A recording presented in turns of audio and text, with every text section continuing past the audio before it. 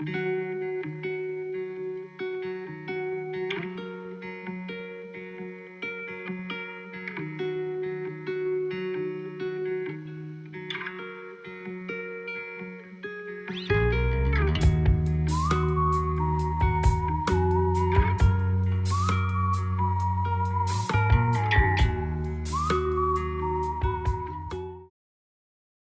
everyone. Welcome to the Daily Grind. My name is Kelly Johnson, your fun and friendly host. We're in episode 15 of season 4, the very best one yet. What is up, the Daily Grinders? My name is Kelly, your host. As always, we have a new segment, a new feature that we're doing on social, and we want you to be a part of it. The Daily Grind, that's the name of our podcast. What does the Daily Grind mean to you? Our simple phrase, following a certain routine every morning to start your day, or on a larger scale that shapes the outlook on your life. Submit yours on our direct link form, direct.me/dailygrindpod, or visit us on social at dailygrindpod and get featured.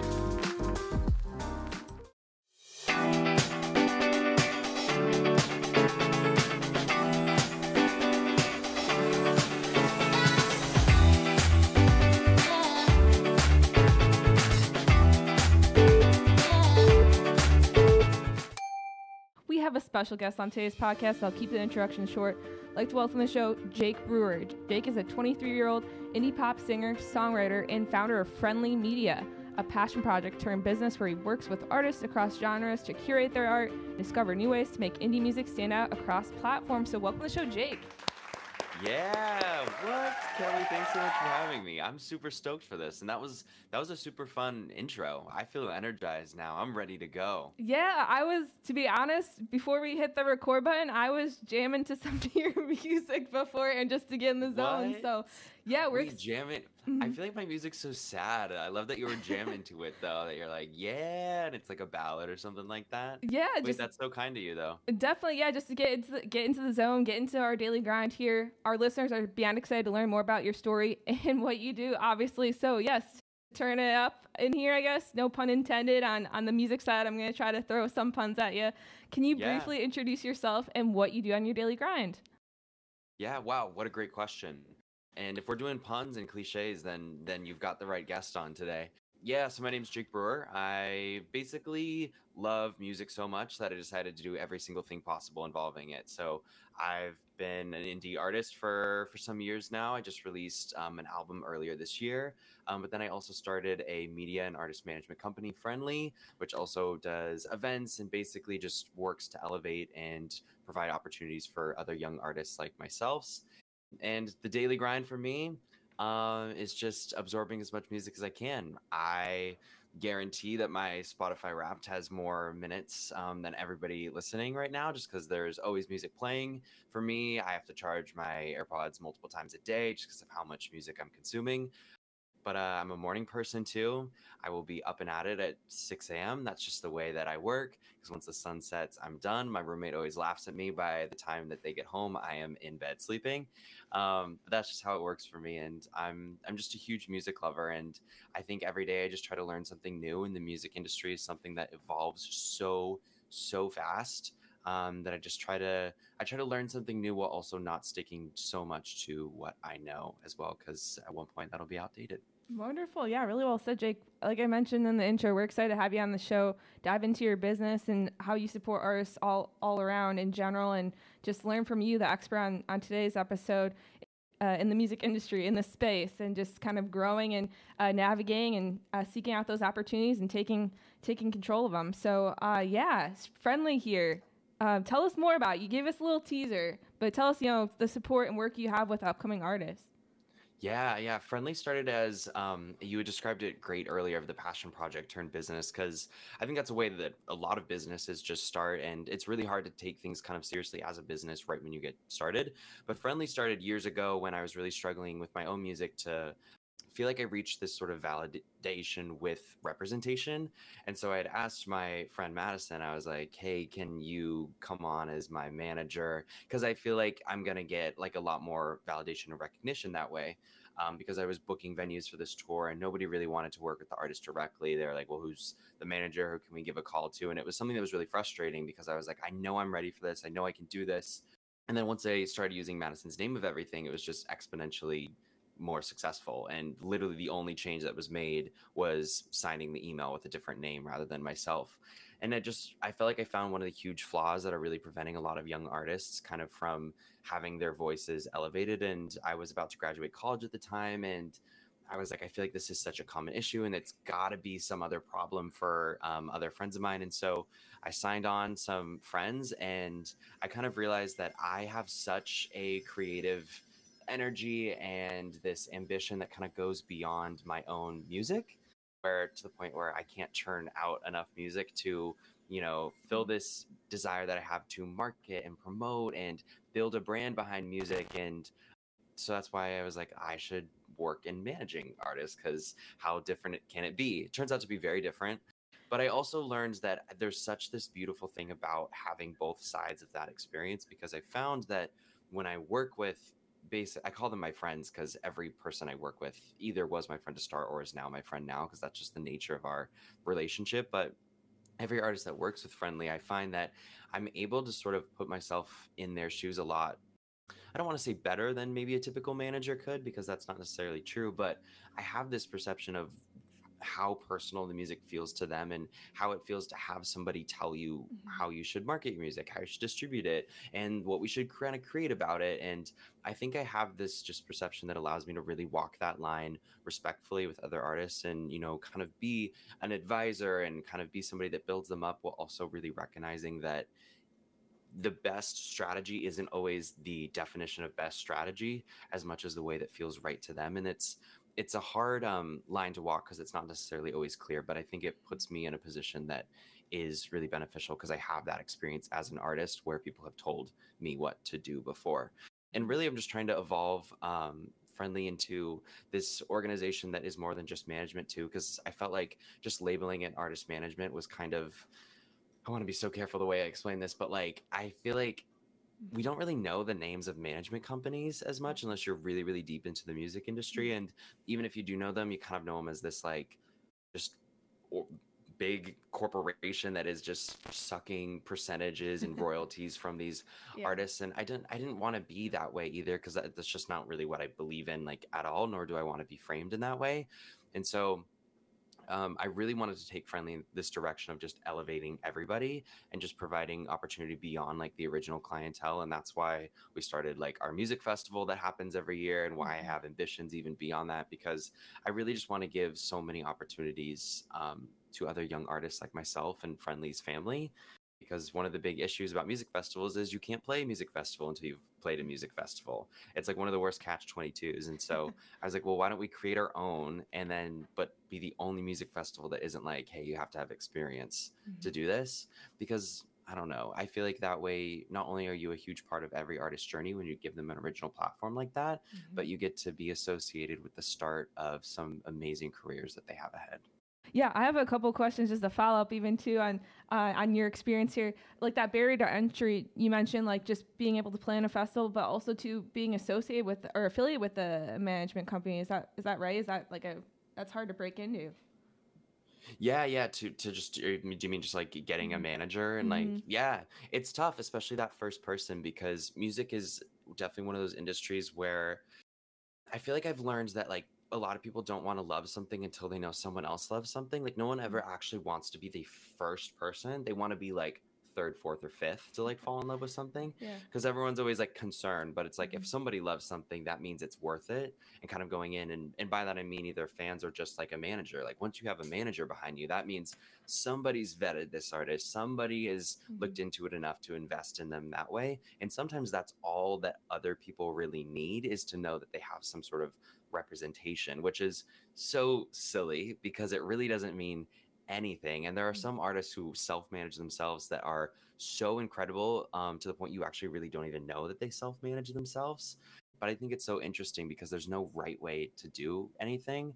But I also love that that is the case, because I think then the barrier to entry is slowly kind of getting chipped away, because the more that we diverge and kind of create these detours of how to reach quote unquote success. And I'm doing little finger quotes for the Yeah, people listening yeah, as I do that, yeah. because I don't think there's one clear definition of success. It Mhm. varies person to person.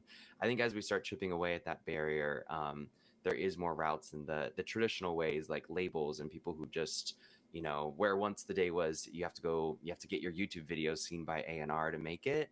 I think the people that follow those traditional routes are kind of shaken in their offices right now, because there's no clear way that things happen anymore. Oh, definitely. Yeah, the industry continues to change, continues to evolve into something. And that's across industries, not just music in general. But Yeah. yeah, you mentioned like validation, your personal experience, and having that the relationships is so key. I think nowadays too, on both sides of the equation, just how you can support the artist and how they can perform and do exceptionally well each and every day, and what they want to get out in their own career. So talking about you touched on it a little bit earlier. Do you like in your past experiences, like school or work or things in general, have helped set you up to what you're doing right now?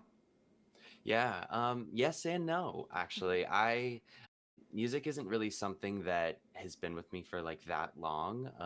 Well, it feels like a long time, but I think when we hear people like, oh, I started singing when I was 3, and that's all I ever want to do. Like, that is not my story at all.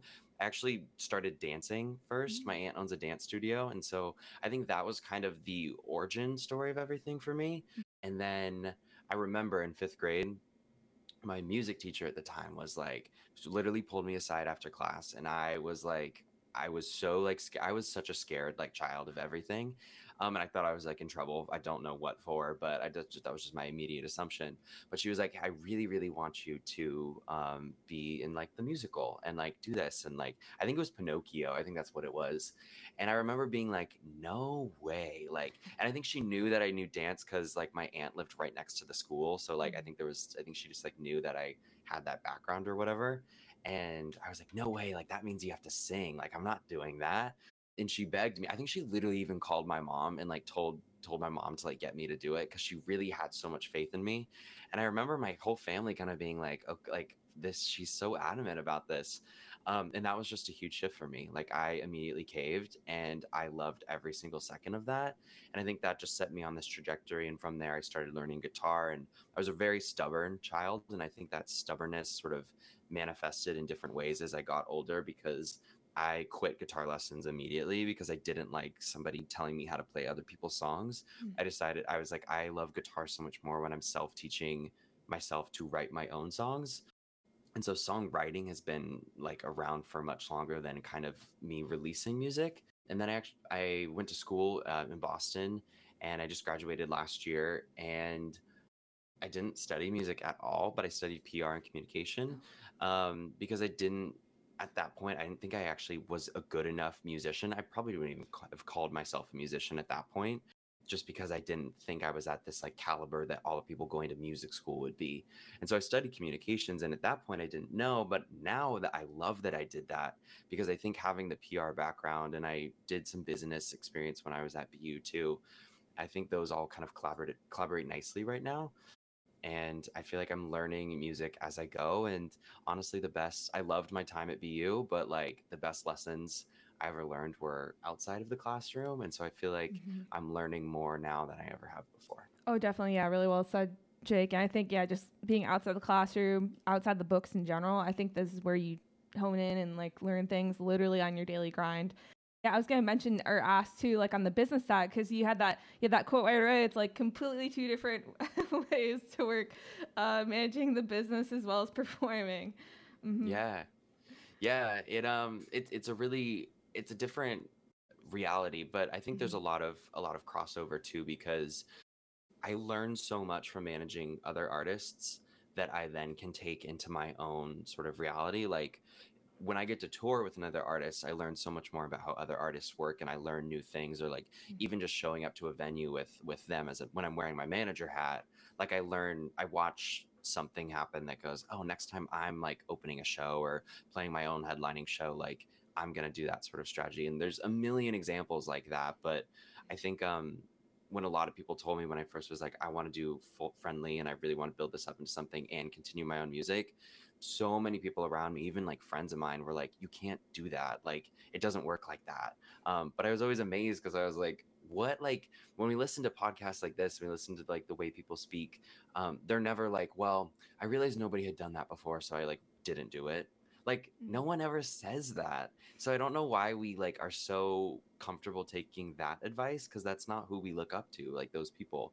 And so I was like, well, I'm gonna do this, and I'm just gonna like roll with it. And if I'm not the first person to ever do this, definitely, but if I'm like somebody that can really like lay out that groundwork and be like, yeah, you can still have your creative outlet through your own music and work with other artists to kind of do that.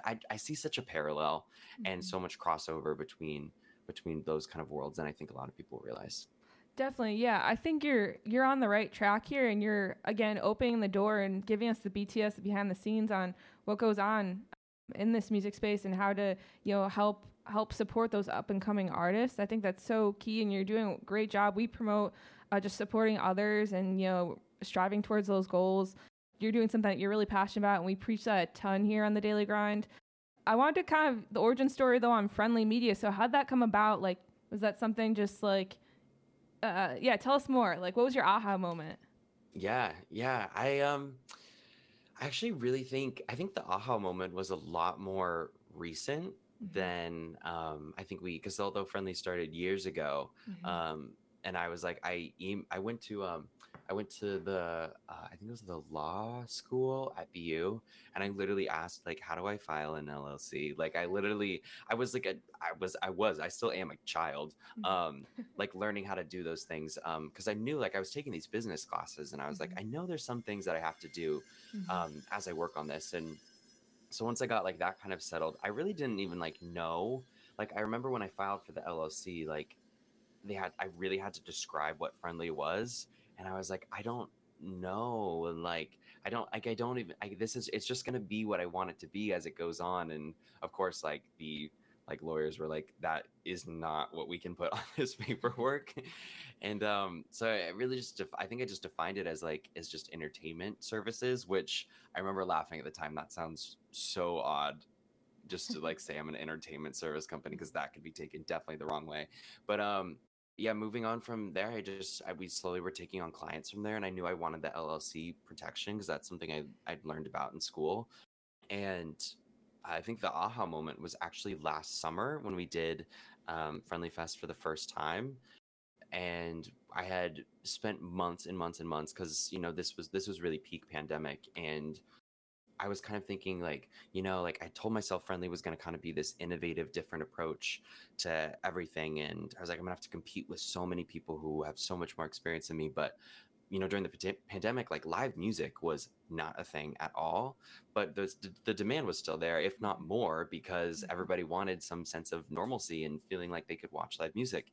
And I was like, well, maybe this is like a huge opportunity for Friendly to debut itself when the noise is a little bit lessened and the demand is higher. And so we put together the first Friendly Fest. I thought Friendly Fest would happen years and years from even like now. I didn't think we'd be ready for that. But I was like, let's just go. Let's go all in. I spent months and months and months.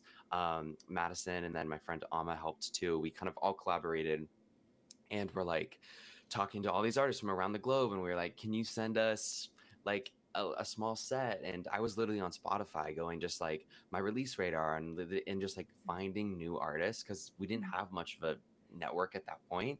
And so I was researching, and I was like, okay, like I found their email, or I found their Instagram, and I was just DMing and emailing so many people.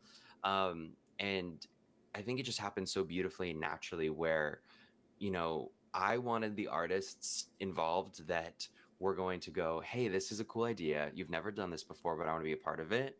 Like, those are the people I wanted. And it just happened so naturally that like those were the only people that responded, were the ones who were like, hey, this is cool. You've never done this before. Like, I'll respond to this and I'll give you the time of day.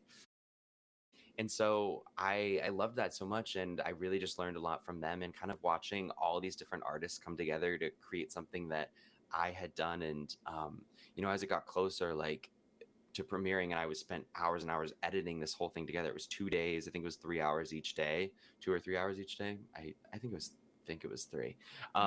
But and they would just send me like thank you notes about like, you like, this is, I started music during the pandemic. This was my first ever performance or something like that. And I just remember like feeling like this is exactly what I always wanted to do. Like I wanted to give people this platform and like be the person to open the door to be like, walk through. I'm going to show you that you can do this. And I think sometimes that's all people really need is just one person to go, hey, like I like your music and what you do, like put something together. And like this is so cheesy and people are gonna probably think I'm like lame for saying, but like I literally cried because I was so happy like watching these people's sets like come together and just how much they complimented each other and how they would like thank Friendly during it. And I was like, this is, I don't know. I think that was my aha moment because it ended and we'd promote it so much as like, have your release parties, like don't just watch this on your phone, like, pull up that projector in your backyard or whatever. Like, I live in New York, so like go on your roof and watch this with friends or whatever. And I think seeing those videos of people doing that, I think was just so amazing because I knew that like the team behind Friendly had done something that not only meant a lot to the artist but meant a lot to live music fans. And like it got like over like 1,000 people watched it like when and I was like, that is insane. And I think it just proved the value in just kind of going for it and not being afraid of, if nobody watched, if only my parents watched it, I would still be so excited, and then I don't know, I think that was my aha moment. I know that was wordy, but no, that was great. Yeah, full-blown story. We like all the details here on the pod. No, I think that's, again, goes back to the point, like, you can tell they're very passionate about what you do and also supporting those up-and-coming artists, super crucial, and also in the heart of the pandemic. And it kind of transitioned me into the next song on this playlist here on what we should expect for the Friendly Fest for this year. I know by the time this episode airs, the event will already have taken, but tell our listeners more about it. Yeah. Oh wait, should I? Oh, okay, I'm like, should I be like pretend and be like, well, at Friendly Fest you saw, like I could that I'll trip myself up if I do that though. No, yeah, when we're recording this, we're like deep in the process of planning it and kind of creating it and everything. But it's the first year that Friendly Fest is happening in person, which is terrifying, but also like the best thing ever. Because of course, like like virtual live music, great, but like in person on live music, like you can't compete with that. And so I really just asked a ton of friends, and I've lived in New York a year now, and so I asked a ton of local artists and people even from around the country to like come out and be a part of this. And I really wanted to put on this year just because we're all in the same room now. I wanted to do something really special that meant that like that only happened if all those artists were in the same room like that night. Like it wasn't just like these artists are going to come up and do their 15-minute set. It was going to be like these artists are going to come back and we're going to do collaborations and we're going to do special covers and to have like all the Friendly artists under one roof. Like at one point I actually don't think has ever happened before.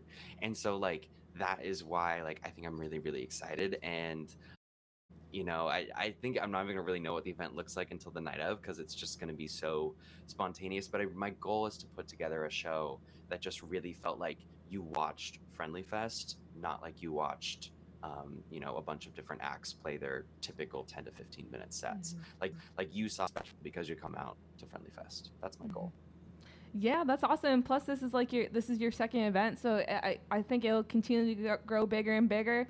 We'll have to get you, but maybe back on the pod for next year's one prior or post event maybe to hear about it in general. Super exciting. We're all about supporting local venues, local artists, daily grinders like yourself on today's episode. Switching gears just a little bit, because you have such a vast experience in multiple things, including music and also business. Talking about your passion project, and now I guess self-taught entrepreneur here. Tell us more about your TED Talk. Oh my, oh my God! Yeah, I did do that. Yeah, it's so funny. I don't know why I block it out from my memory. That was a really interesting experience. Because it'd been on my bucket list. Like I think ever since I first like watched my first TED Talk in college. Like little did I know, like 1 or 2 years later I'd be doing my own. But I remember just being like, this just felt like something I would like love to do it like at one point.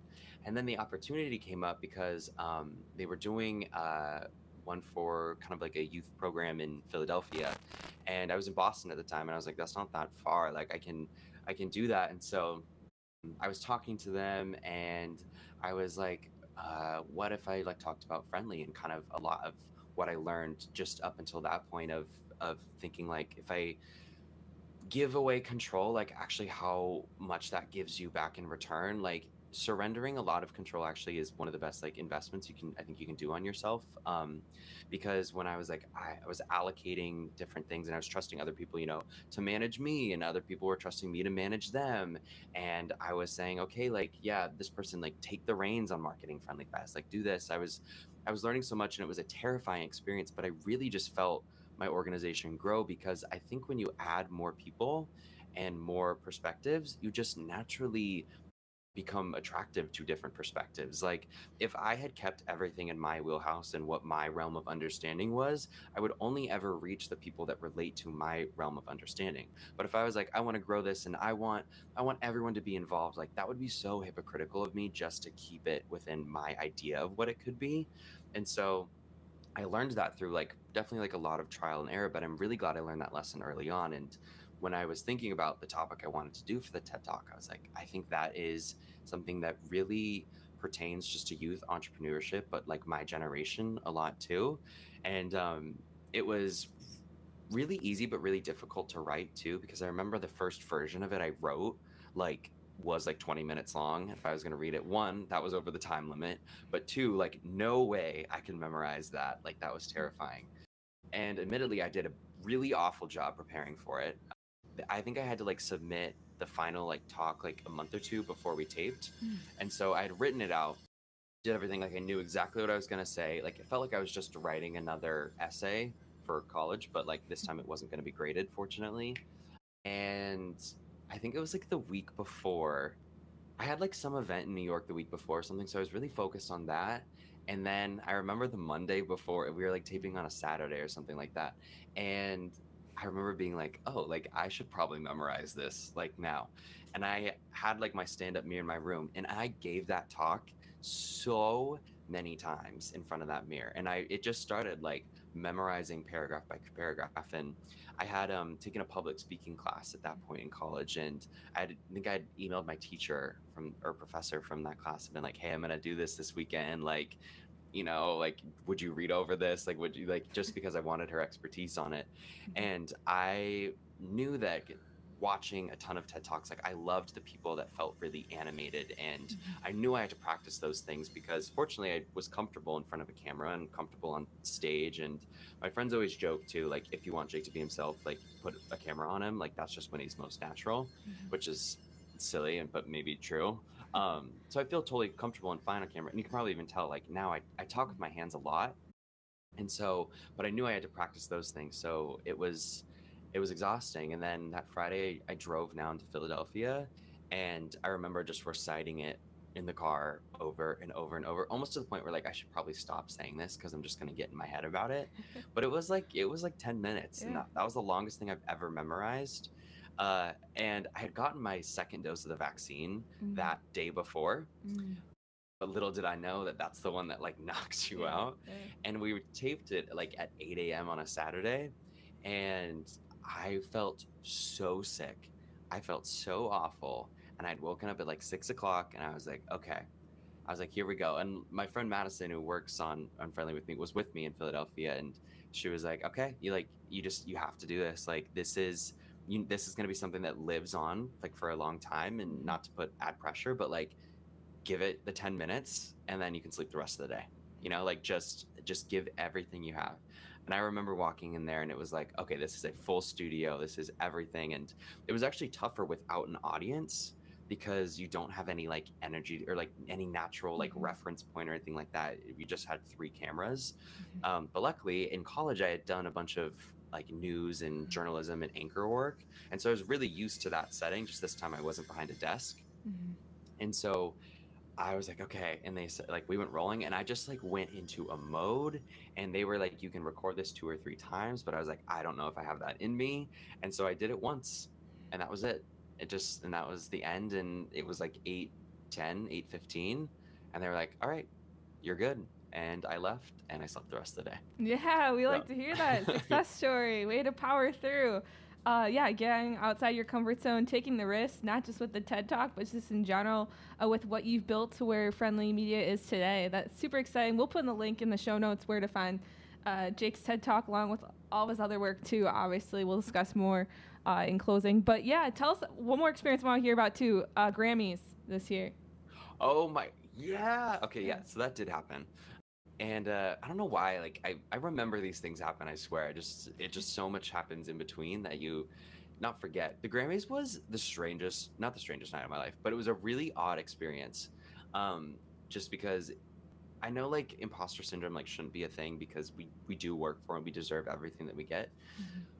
But like that was an experience of imposter syndrome where I was like, how am I here? And it was so, oh my God, okay, how can I best, I'm going to be succinct because I know we don't have like hours for me to talk about this, but yeah, it was in Las Vegas and my buddy from LA came out because I had an extra ticket, and it was I'd never been to Vegas before, so I didn't really even like get like that everything's really far away. And so like I was like, oh, we'll just like walk on over there or whatever. And I had like I had like bought a new suit because I was like, I know there's gonna be pictures and like everything, and I wanted to do something like I knew like I kind of wanted to be like a maroon suit is not bold, but like I was like I didn't own like any like color in my suits or anything, and I'd always worn blue, and I was like let's just get like a little more creative. And I had like my friends figure out what I was gonna wear, and yeah, we like walked. It was inside the MGM, and we walked up, and it was strange because like there's just crowds of people like standing on the side as you walk in,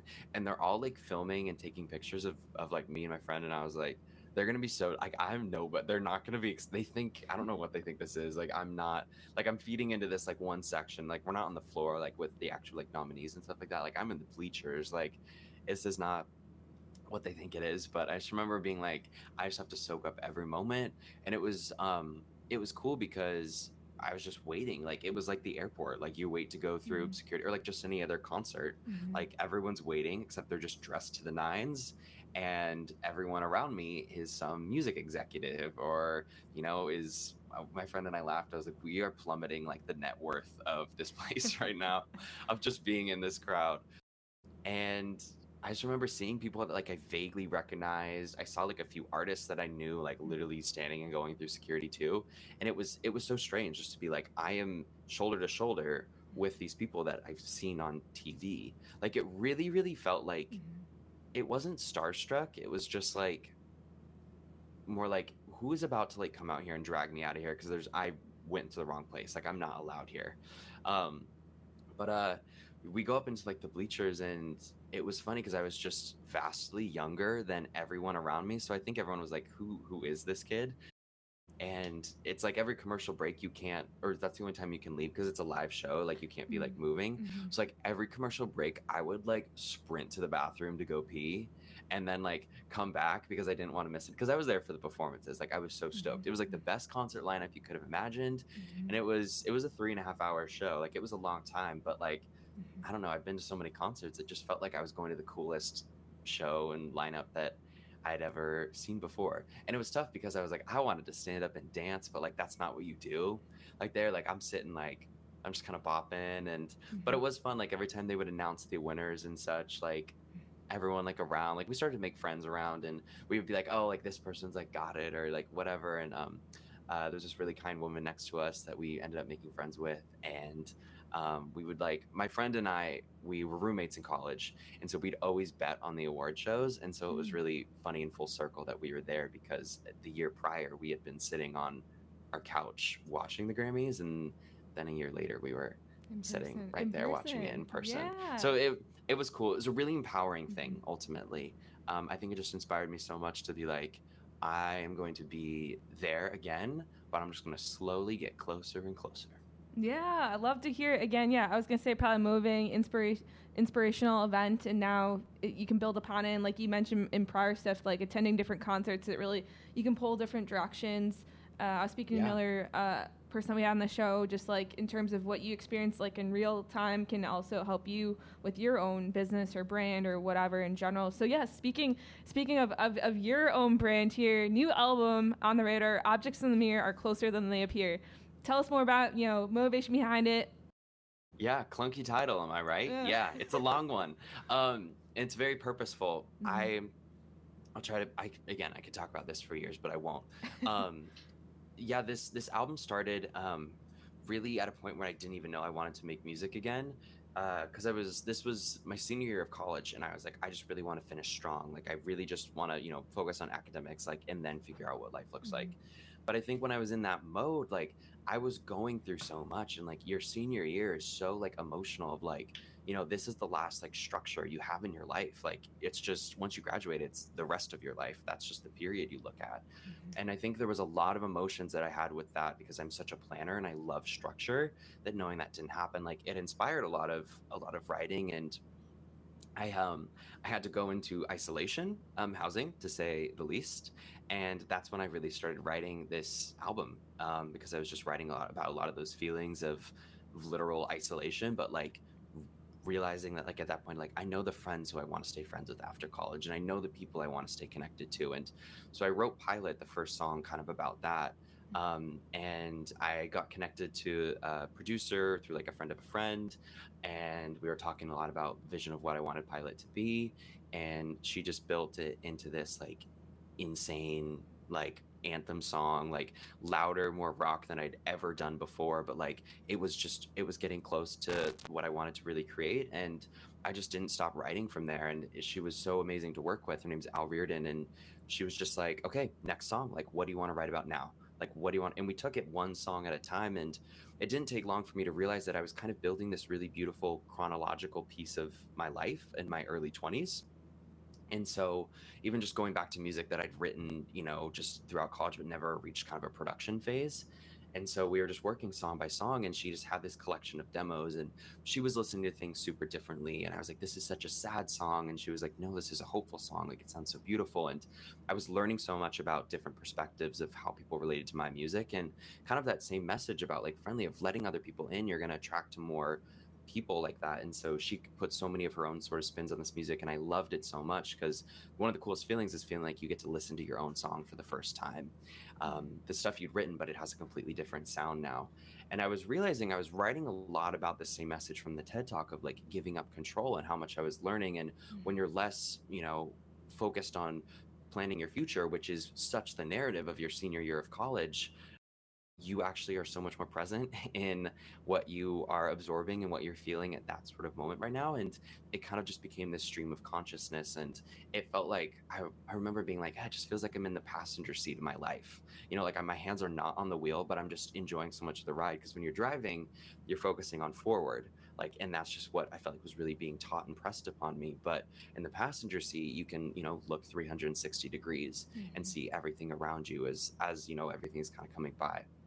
But I'd also really felt like I was really looking at myself like in a mirror for the first time, and thinking about a lot of things that I felt. And I was going back to a lot of things that had happened to me growing up and writing about those. And I was like, I feel like I'm looking in a mirror. And then I realized on the mirror of the passenger side, it says objects in mirror closer than they appear, which I really felt like was a message about everything I was writing on. And it just kind of clicked, because everything that I was kind of looking at and reflecting upon, like, it just was already present. Like, I didn't need to be so forward thinking. Like, but even so, like, relationships that I was going through, I was like, I remember trying to be like, to move forward, you got to get over it. But there's songs about like, no, I don't actually. I'm just going to take, and I'm going to absorb how I feel right now and take those pieces. So when I do move forward, I have the good things and I have those lessons like learned.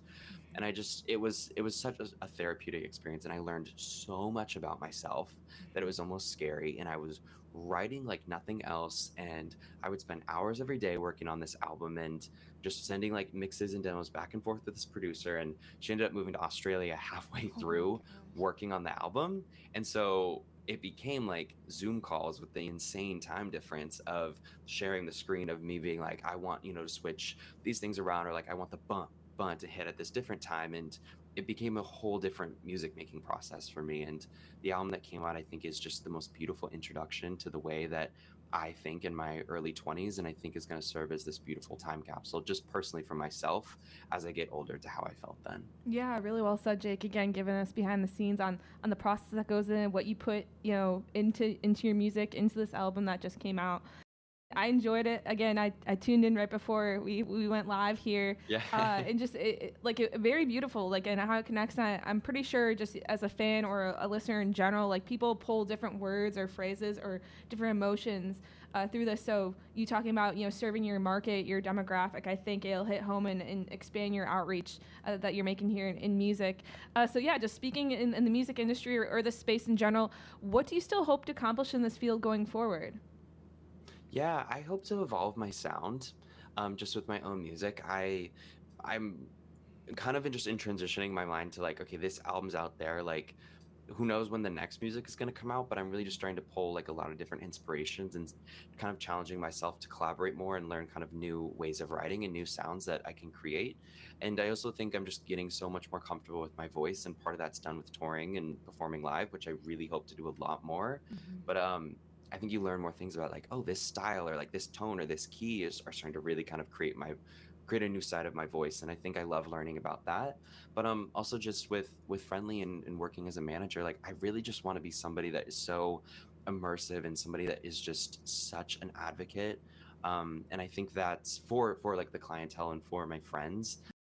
I think that's just something that constantly takes work, because they're evolving as fast as I am, like, as an artist. And so I think a manager needs to evolve maybe even faster than they are, to know that, like, where they're going, kind of just be one step ahead, to be like, I see this is their trajectory going. Because when the manager's planning 6 months ahead, like, you want to be where exactly they feel in 6 months, but you kind of have to build that sort of barrier. And so I want to become a better manager and just a better advocate for musicians, like, everywhere, and also just remain comfortable and confident with being so fluid and flexible with what Friendly is, because like, God only knows what the music industry is going to look like a year from now. Like, all it takes is TikTok 2.0 to come and just throw everything up in the air and have us all discover it again. So Yeah. I just want to be ready for that, because I think that's when you can give the most opportunity to yourself and others. Yeah, really well said, Jake. Yeah, best is yet to come from Jake Brewer here. Speaking I hope of, so. Yeah, speaking of our podcast, The Daily Grind, that is the name of it. What does The Daily Grind mean to you? Me, I think it means something different to everybody. Yep. That's definitely for sure. To me, I think I've learned a lot lately. It's less about thinking about Friendly in my music, and like, I don't think of my daily grind as Friendly and like, this is just what I go all in like doing. Like, I think of my daily grind as like bettering myself to better what I work on, because I think when you reframe it in that mind, like, you're going to take a lot better care of yourself, because fortunately I'm surrounded by so many entrepreneurial people, but like, the burnout and the exhaustion, like, is so frightening and terrifying, that like, when you reach that point, like, you start to fall out of love with your passions. And that is like one of my biggest fears. Like, I don't ever see myself doing that, but like, I know it could happen.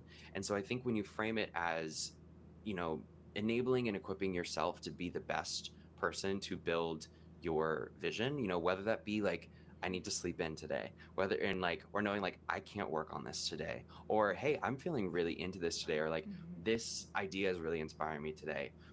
I think focusing it on yourself as a creator, rather than your creation, I think is how I kind of like to frame things. And it definitely gives me a lot more permission, because I used to be so hard on myself of, you need to work on this every day. And if you're not staying up till midnight every night working, like, then you're not going to succeed, which is all just like, lies. That's not the truth ever. But if you enable yourself to be the best creator, then through whatever, taking care of your mental health, or just learning the best times when you should work, or educating yourself, or just being like, I need to go on a walk to feel like this isn't my whole life, because that can be something that's really plaguing too.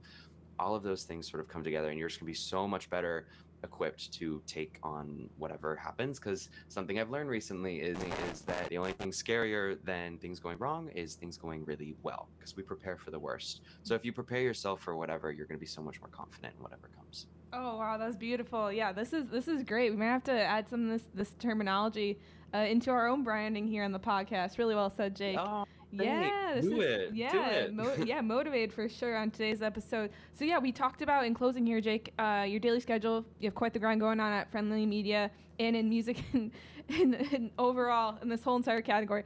What's on your daily grind later this year? Back half of 2022. A lot of touring, a lot of performing live. This album was made to be performed live and felt like I could hand deliver it to people. And I love the feedback people say of like, I listen to this album differently once I hear it live, and kind of creating new versions of it and doing that piece, touring for myself, but also just the friends and amazing artists I get to work with. That's the main focus here. And who knows, I'm a very impulsive person. So we're going to see what happens. Who knows what path I could be on tomorrow. I like it. You're giving us a teaser on the episode here. Got us hooked in. Jake, very inspirational story. Do you have a word to motivate our listeners out there, or a quote saying? You gave us a ton of gems, really. Oh yeah, I can tell you my favorite. Sure. And my mom always texts me this randomly because she knows I really like this. And I saw it on HGTV once. And yes, you heard that right, HGTV, like House Hunters. Yeah. There was a sign in like one of the homes, and I've heard it different places since, but there's the saying, "Today's a great day for a great day." I think it's so simple and just like reminds me so much that like every day is the same. And that sounds really sad, but like every morning like is the same opportunity. Like it's really just the way that you frame it, and like it doesn't even like, you don't have to define great. You can be like, hey, I made it through today, that's a great day. Or like, I learned something new today, like a great day. Like every day has the opportunity to be great. In like because I think we hear a lot like, oh, you have your good days and you have your bad days, which I think is true, but I also think you can have a lot more good days if you just, or great days, I should say, if you frame it differently. So that's one of my favorite sayings or quotes. Yeah, that's great. Simple, straightforward. I'm motivated on today's episode. The week ahead, and all of our listeners tuning today's episode are, as always. Last but not least, Jake, if our listeners, you have questions, comments, want to get involved, want to learn, follow the artists on Friendly, including you, where can we get in touch with you and everything? Yeah, what a great question. At Jake Brewer Music, JakeBrewer Music is all of my social handles: Instagram, TikTok, Twitter, all of those things. You can also reach out to me, Jake, Jake, at Friendly Media. Friendly is FRNDLY media.com. That's just my email for all the business things.